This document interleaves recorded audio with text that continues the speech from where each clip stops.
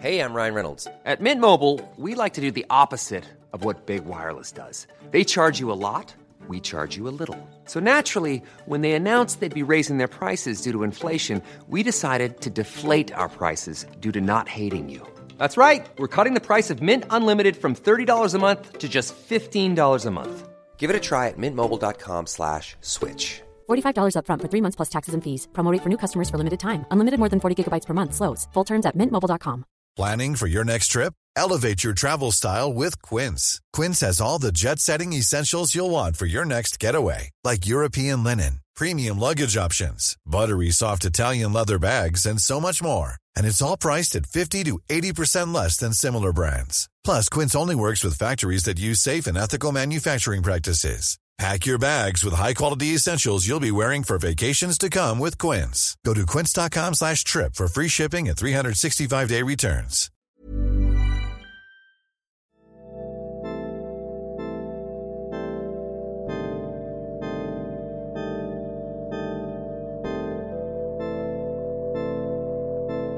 This is the story of three people, miles apart, searching for justice. And it starts on a day like any other, back in September 2018. Masih Mubarez was thinking about his children, all 7 of them, back at home in Afghanistan. Masih was in Iran. I had gone to Iran for work because we were not financially well and I did not have a job that could feed my family. There he got his head down, got on with work so that he could send the precious money he earned back to his wife and their 4 daughters and 3 sons in the centrally located region of Wardak in Afghanistan. But he often missed home and regularly found his thoughts returning to his kids. That particular day, the 23rd of September, a Sunday, he was thinking of them even more than usual. At 4 a.m. his phone had rung. On the end of the line, tense and panicked, came the voice of his wife, Amina. This was earlier than usual for their daily phone call, and Amina had worrying news. Soldiers were raiding their village, and they had come to their house. Some of them were speaking English. She told me that there was a raid. The soldiers had searched our home and also the neighbors' houses. That among them were people who were speaking English, Pashto, and Persian. She affirmed to me that the soldiers had ordered my cousin that all cell phones must be switched off. I then insisted that she must not turn her phone off so I could call.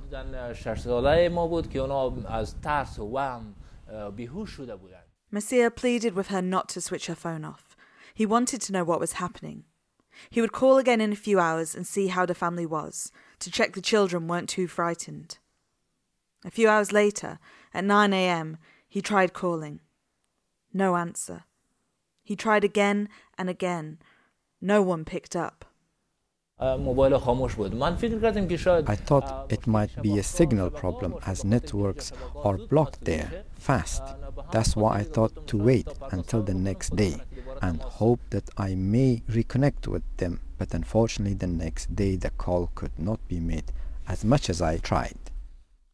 Too worried to go to work, Masih stayed in his room, pacing, fearful. A day later his phone rang. This could be Amina at last. But it wasn't his wife's voice that greeted him. A friend of mine from another village called and greeted me, asked if I had talked to my family in Afghanistan, to which I replied that I had not been able to reach them. He then said that a bomb had been dropped on my home.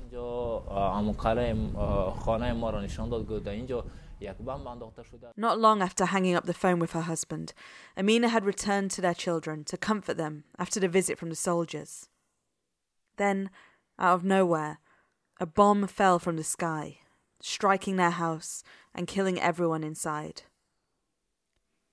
In an instant, Masih's entire family was wiped out.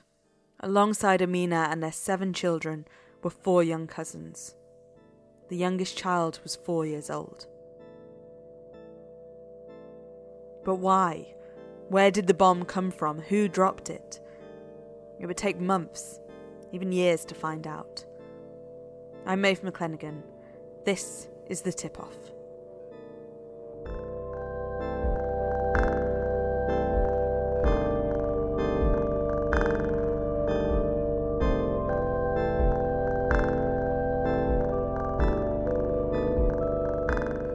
More than 4,000 miles away, in London, Jessica Purkis, security correspondent at the Bureau of Investigative Journalism, was sitting down at her desk to check her daily email alerts.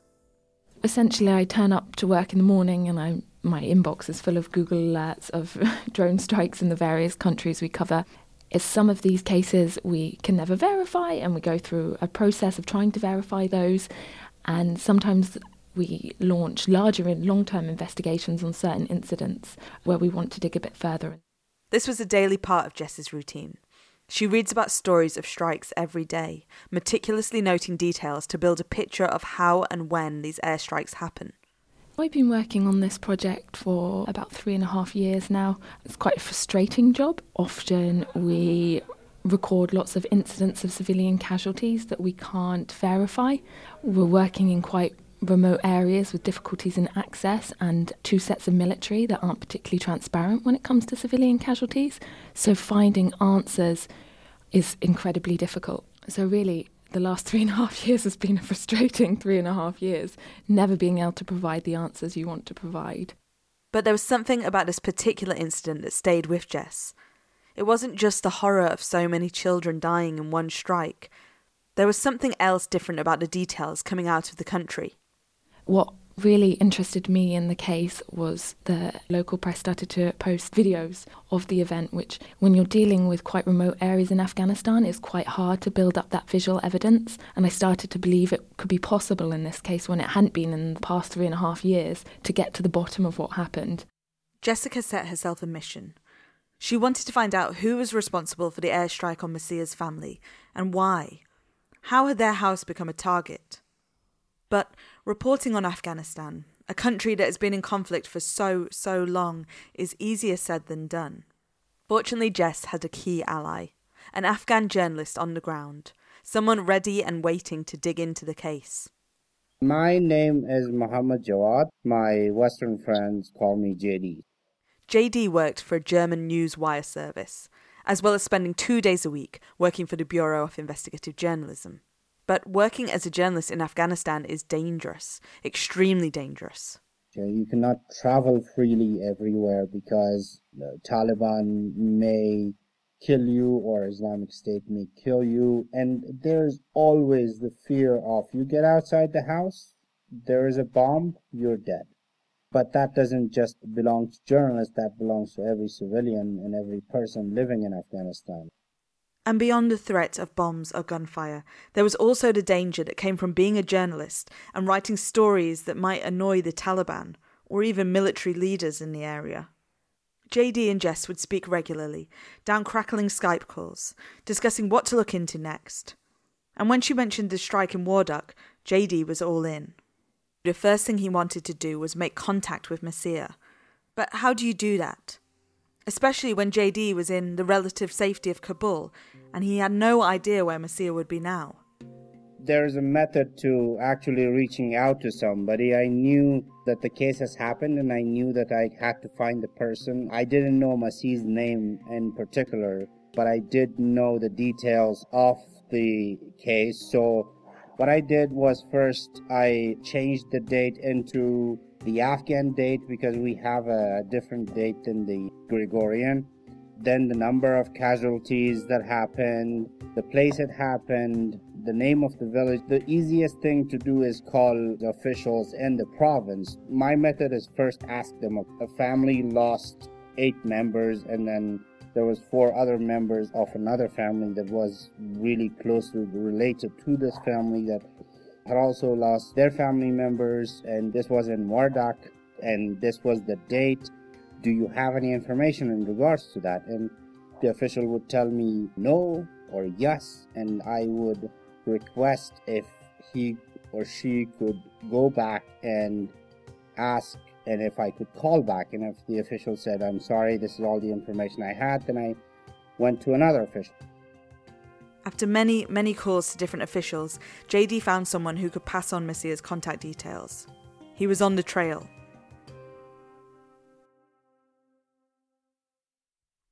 After he'd heard the horrifying news of his family's death, Messiah had been lost. In a daze, he handed himself in to Iranian officials. He'd been working in the country illegally, so it wasn't just as simple as heading home. They sent him on his way, and he made it back to Afghanistan, and then to his hometown. My friends were waiting for me in the city. We started moving towards my village as soon as I arrived. We got to my dad's house after sunset. I could not go to my own home at the time as I could not dare to see it. No, I could not dare to see because there was so much distraction, so I did not have the courage to go. The next morning, when I visited my house, there was nothing except for distraction.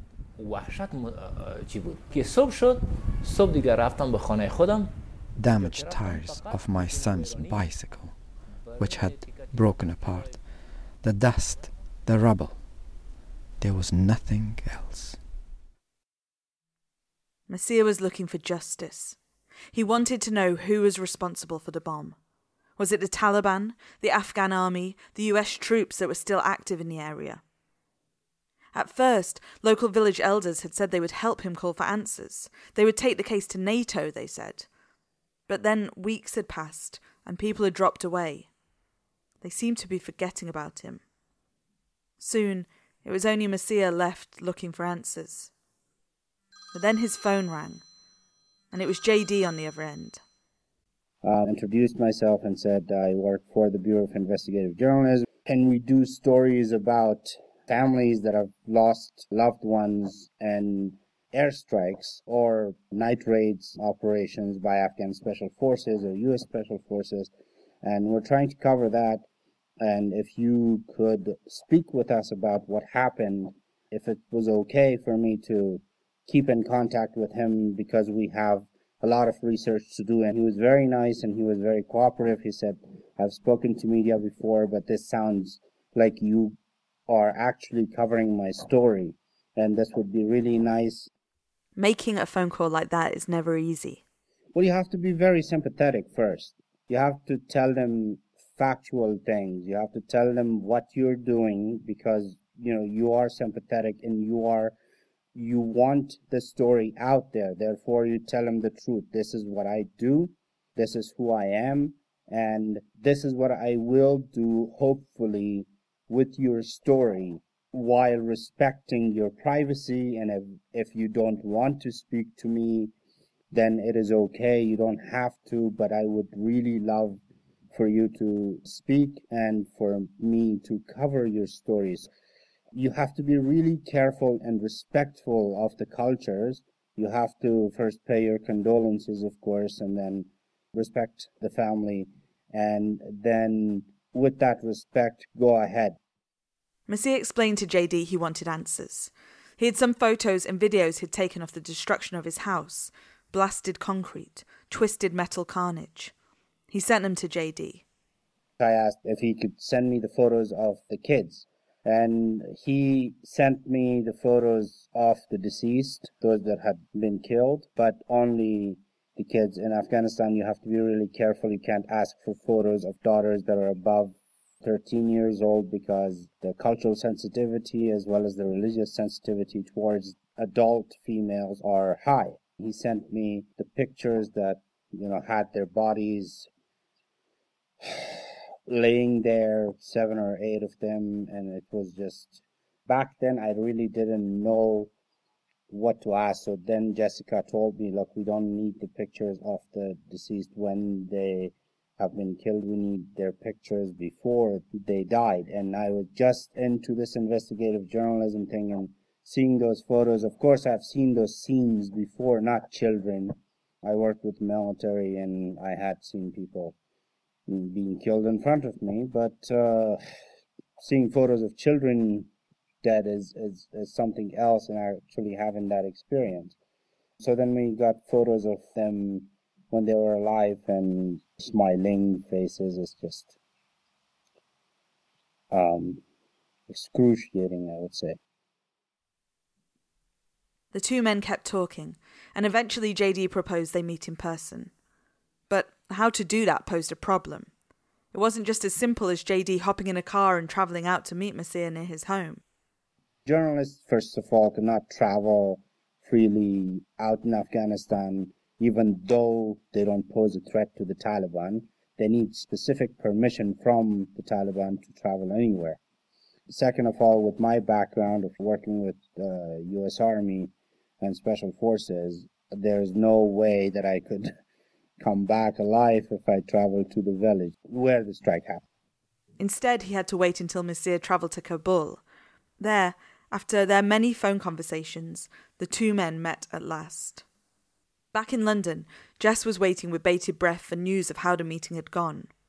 As soon as it had finished, she was on the phone asking JD for details. I remember speaking to him after, and he was really quite emotional. We had hired a cameraman to film that, and the cameraman after texted me saying how emotionally damaged he'd been from that meeting, because all three of them, I think, had ended up in tears by the end, just by the sort of terrible situation that Masih was facing. And that's when I think JD got particularly invested, and I also got invested reading the transcript. I have to wait a couple of days for it to be translated, and reading that transcript and sort of understanding what seemed to have happened. But for us, the fact that Masih had lost his entire family was, of course, important, but it was known. And what we really wanted to do was find out who had done this and get some accountability in Afghanistan, when really that rarely is accountability. And for Masih, this felt really important, this question of someone taking responsibility, getting answers, and ultimately getting justice was of paramount importance. At that meeting, JD had done more than just interview Masih. The photos they had of the carnage were powerful and potentially really useful, but there was no way for them to fact-check where they had come from. And Masih wasn't 100% clear on the exact location of his home. We went on Google Earth and we tried to locate his house, but I guess we didn't locate it perfectly. But JD had a brainwave. He asked for Masih's phone and turned on the geolocation function. Now, next time you go home, you can take photos and we'll be able to see exactly where they are, he explained to Masih. I turned on the geolocation on his phone and sent it back to Wardak, and then he sent us the photos and the videos. We got the location. So Jess and JD have the photos. With them, Jess can work with journalists at the New York Times, who have agreed to partner with the Bureau of Investigative Journalism on the story. The journalists there in New York use their open source knowledge to find the exact spot where the strike has happened. And they really helped us geolocate Masih's house and find it on the satellite imagery, and I think that was incredibly important when it comes to proving that a strike had hit the house itself. From the air, we were able to see not only the damage to the house itself, but we were able to identify the children's graves that were built on a hillside and had particularly high poles. And we were able to identify the nearby Taliban prison. So we got an understanding of the lay in the land, which really helped no end. So that was interesting.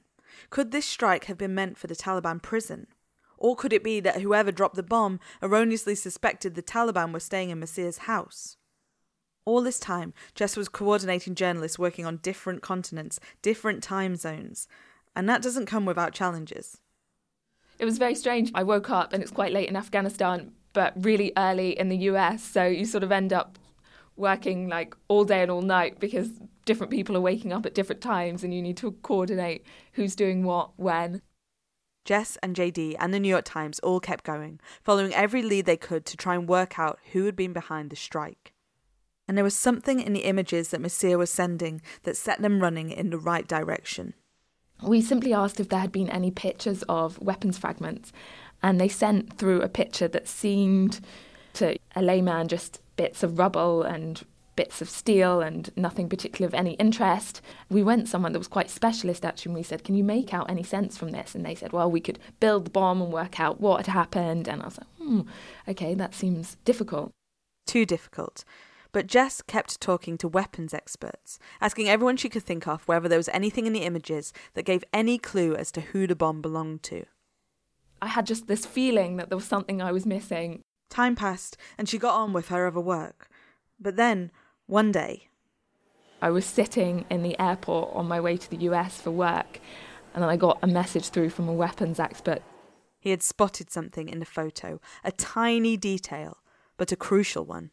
There was a 4-pronged mark on one of the pieces, and what that showed was the use of something called a JDAM, which essentially turns a dumb bomb into a smart bomb. And what was crucial about that piece of evidence was, while the US military did use JDAMs, the Afghan military didn't have the capability to use them, and those were the only 2 militaries deploying air power in Afghanistan at that time. We went and we double, triple checked everything, spoke to more weapons experts, and ultimately they just didn't have the capability to use that. And that was that moment when I thought, we've done it, we've got it, we've proved it. So the bomb must have come from a US plane. But what were the Americans doing bombing a family's home, killing innocent children? Jess knew what she needed to do next. She needed to ask the Pentagon. But how on earth do you do that?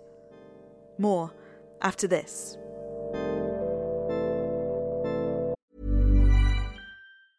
Cool fact, a crocodile can't stick out its tongue. Also, you can get health insurance for a month or just under a year in some states. United Healthcare short-term insurance plans, underwritten by Golden Rule Insurance Company, offer flexible, budget-friendly coverage for you. Learn more at uh1.com. Ready to pop the question? The jewelers at BlueNile.com have got sparkle down to a science with beautiful lab-grown diamonds worthy of your most brilliant moments. Their lab-grown diamonds are independently graded and guaranteed identical to natural diamonds, and they're ready to ship to your door. Go to BlueNile.com and use promo code LISTEN to get $50 off your purchase of $500 or more. That's code LISTEN at BlueNile.com for $50 off. BlueNile.com, code LISTEN. Hey, it's Ryan Reynolds, and I'm here with Keith, co-star of my upcoming film, If, only in theaters May 17th. Do you want to tell people the big news? All right, I'll do it. Sign up now and you'll get unlimited for $15 a month and 6 months of Paramount Plus Essential Plan on us. MintMobile.com/switch. Upfront payment of $45 equivalent to $15 per month. Unlimited over 40 gigabytes per month. Face lower speeds. Videos at 480p. Active Mint customers by 531.24 get 6 months of Paramount Plus Essential Plan. Auto renews after 6 months. Offer ends May 31st, 2024. Separate Paramount Plus registration required. Terms and conditions apply if rated PG.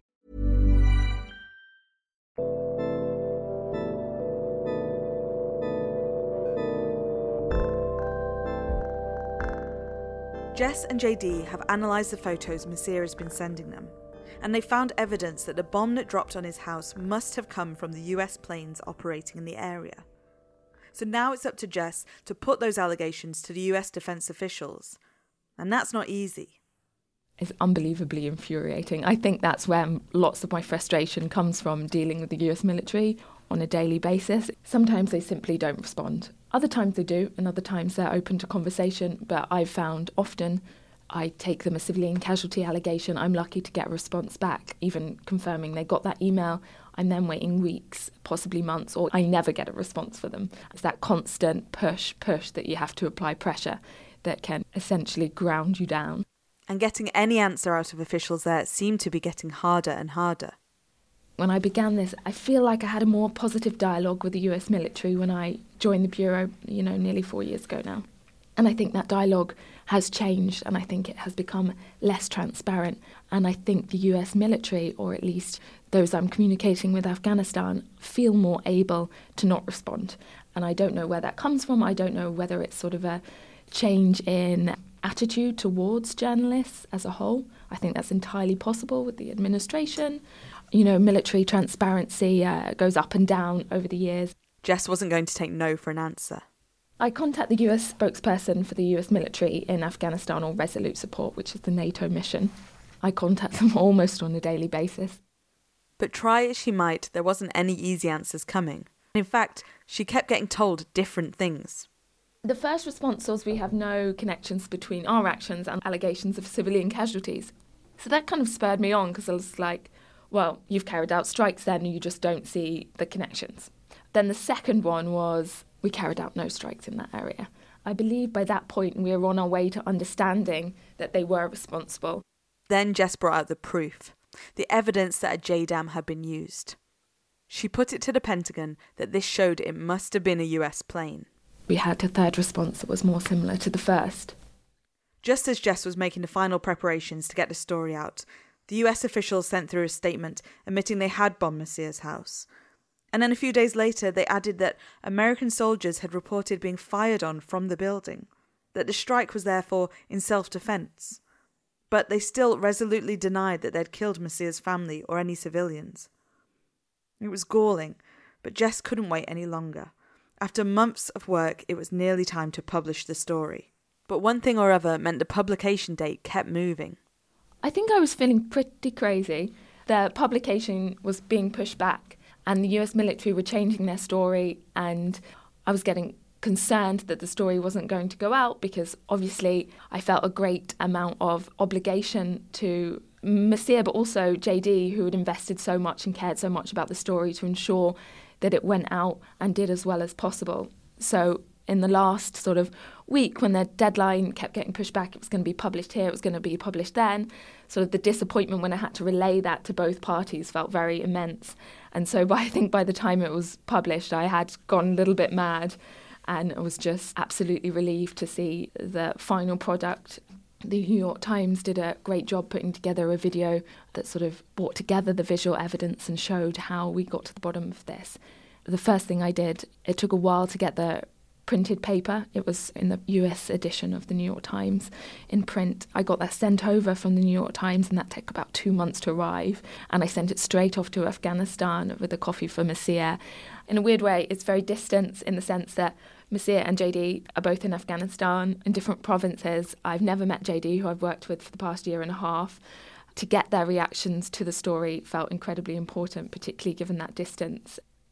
The thing about Afghanistan is just this UNAMA report about civilian casualties, 1,000 killed, 2,000 killed. Those 2,000 killed leave 2,000 families across Afghanistan grieving. And there's nobody to put a name to those numbers. When finally this came, I was feeling accomplished that maybe 0.01% of the amount of people killed in Afghanistan is covered by me, and maybe that does something to put the pain of the Afghan people out there about how much suffering goes through to the civilian population despite the wrong or the right of the war. As soon as he could, JD found Massa and showed him the story. I translated the article myself and I read to him, and the feeling that I got was, again, a sense of accomplishment, because I saw a tear or two in his eyes, and this feeling that, my story is out there. And he thanked me again and again. And I said, look, this is my job. This is what I get paid for. But I'm glad that your story is out there, that you feel that now the people of the world know your story, and that also brings some semblance of closure to you. At last, the truth had been uncovered. It had been a US bomb from a US plane that had struck Massa's house that day, killing his wife, his 4 daughters, 3 sons, and 4 nieces and nephews. 11 children wiped out in an instant. Here's Massa explaining to JD what it was like to see the article from the Bureau of Investigative Journalism and the New York Times.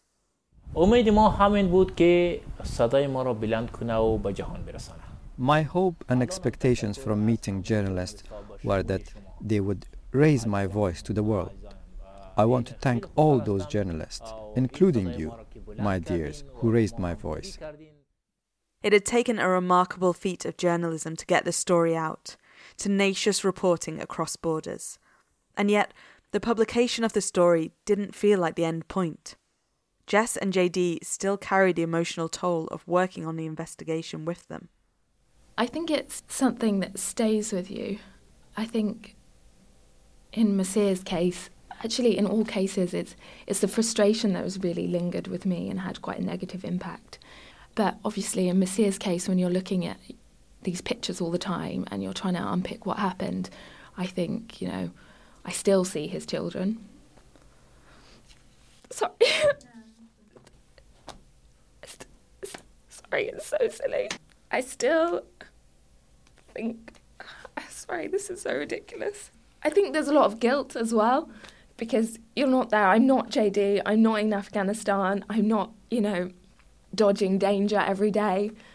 He's doing a lot of the hard, heavy work, and this is his life and where his family lives.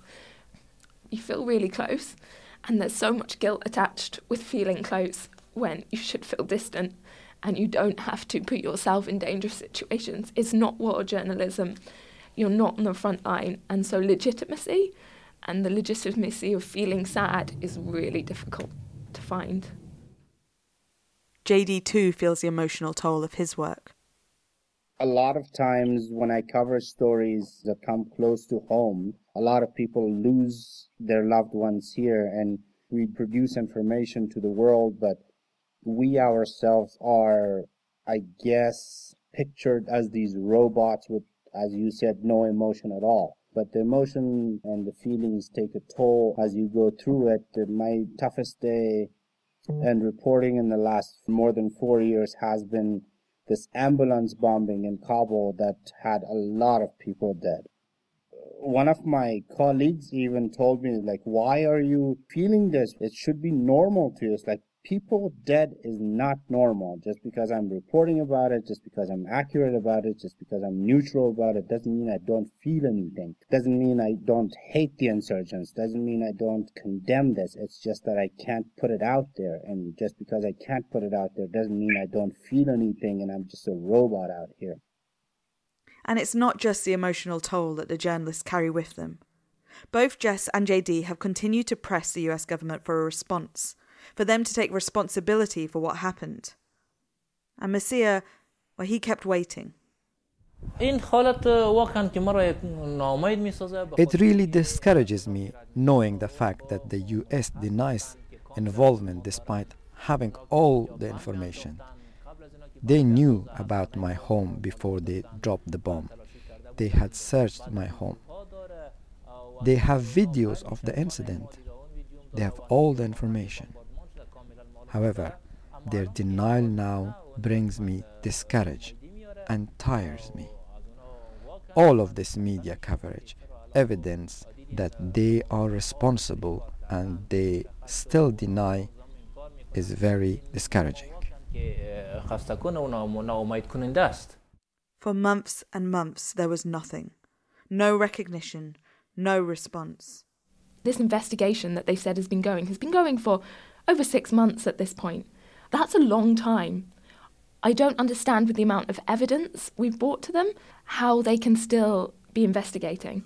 I think the audacity that we can present so much evidence and you still can't get them to take responsibility sort of drives me on.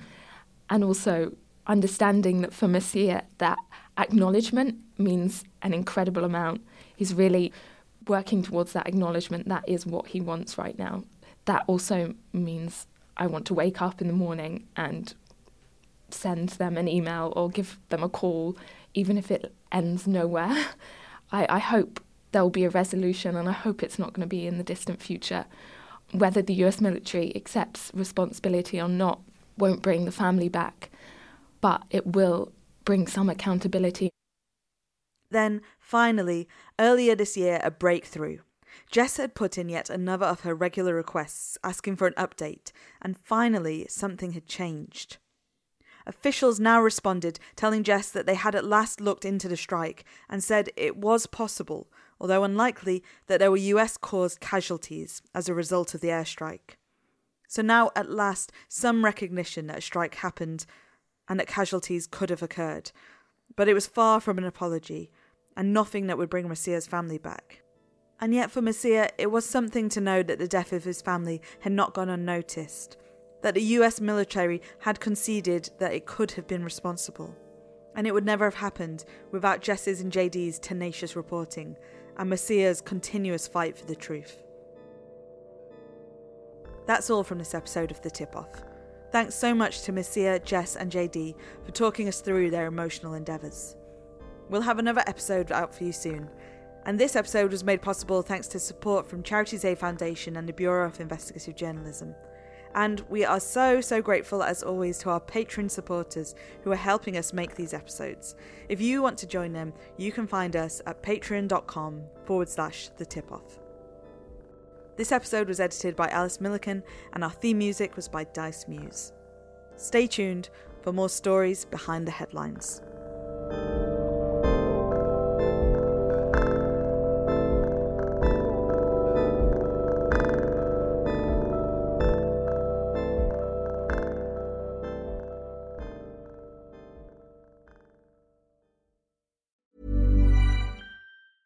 Hey, it's Paige DeSorbo from Giggly Squad. High quality fashion without the price tag. Say hello to Quince. I'm snagging high-end essentials like cozy cashmere sweaters, sleek leather jackets, fine jewelry, and so much more. With Quince being 50 to 80% less than similar brands.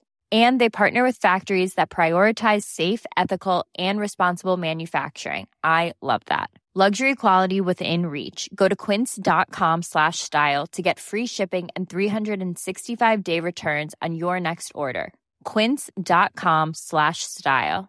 Ever catch yourself eating the same flavorless dinner 3 days in a row? Dreaming of something better? Well, HelloFresh is your guilt-free dream come true, baby. It's me, Keke Palmer. Let's wake up those taste buds with hot, juicy pecan-crusted chicken or garlic butter shrimp scampi. Hello Fresh. Stop dreaming of all the delicious possibilities and dig in at HelloFresh.com. Let's get this dinner party started. When you need mealtime inspiration, it's worth shopping Kroger, where you'll find over 30,000 mouth-watering choices that excite your inner foodie. And no matter what tasty choice you make, you'll enjoy our everyday low prices, plus extra ways to save, like digital coupons worth over $600 each week. You can also save up to $1 off per gallon at the pump with fuel points. More savings and more inspiring flavors make shopping Kroger worth it every time. Kroger, fresh for everyone. Fuel restrictions apply.